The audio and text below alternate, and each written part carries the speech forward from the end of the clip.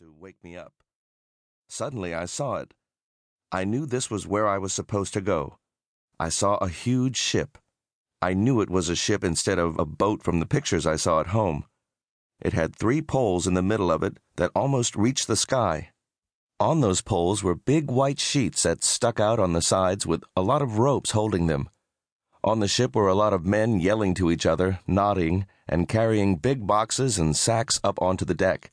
Then they would disappear into the ship. I saw a big archway entrance in the distance between the harbor and the city. There were many, many buildings all around. It was very noisy, too. Horns blowing, people yelling and laughing, and all kinds of birds were squawking. My log got snagged between 2 little boats, and it stopped. I fell off the log and was able to grab hold of the side of one of the little boats. I pulled myself into that boat. Then I heard a very rough voice bellowing to me. "Who are you, and just what do you think you're doing in my boat? Now get out of here, you scallywag, and make it quick." I hurriedly ran down the dock and onto the sand. The old man was still yelling at me. Couldn't he see I was running as fast as I could? I ran so fast and so far that when I finally fell down, I could hardly breathe. After a few minutes, I heard some dogs barking and cats meowing. I got to my feet and said to myself, "Joseph, if you want to get on that boat, you'd better get moving." So I started running back to the dock. This time I watched where I was and where I was going. I stopped. I heard a mean voice yelling at a young man. "No, no, no, you can't come aboard, can't you hear? The answer is no." I saw the young man turn and walk away with his head down. Then I saw a truck full of soldiers pull up alongside of him and stop. They pointed their guns at him and made him get into the back of the truck.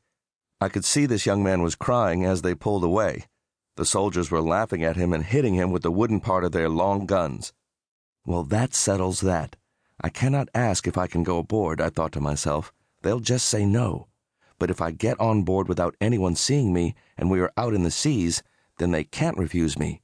I will already be on board, and there won't be any place that they can make me get off. So I decided to get on when no one was around. It got quiet. I waited a little longer before I started up the rope ladder. Laughter and voices were getting closer.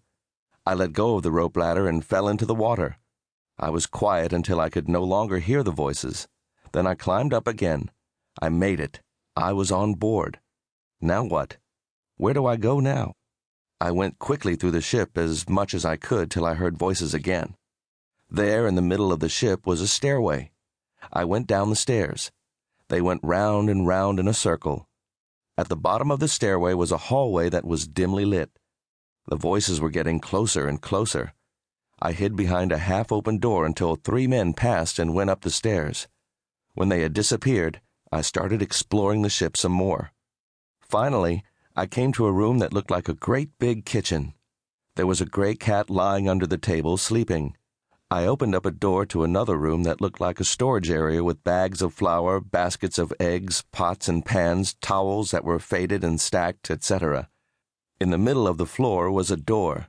It looked funny. Doors are supposed to be standing up, but this one was lying down. I grasped the handle and pulled up on it, and the door lifted easily. I looked inside, and there was a ladder. At that moment, I heard a very loud bang and very hefty laugh of a couple of the men. They were talking, too. I got scared, and I climbed onto the ladder and let the door close down over me. The voices were louder, and the footsteps were louder.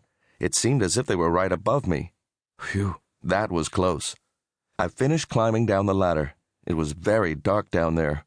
Slowly, my eyes got adjusted to the darkness. I could see a little round window behind 2 barrels. It let a little light shine in. It was enough light that I could see what was around me.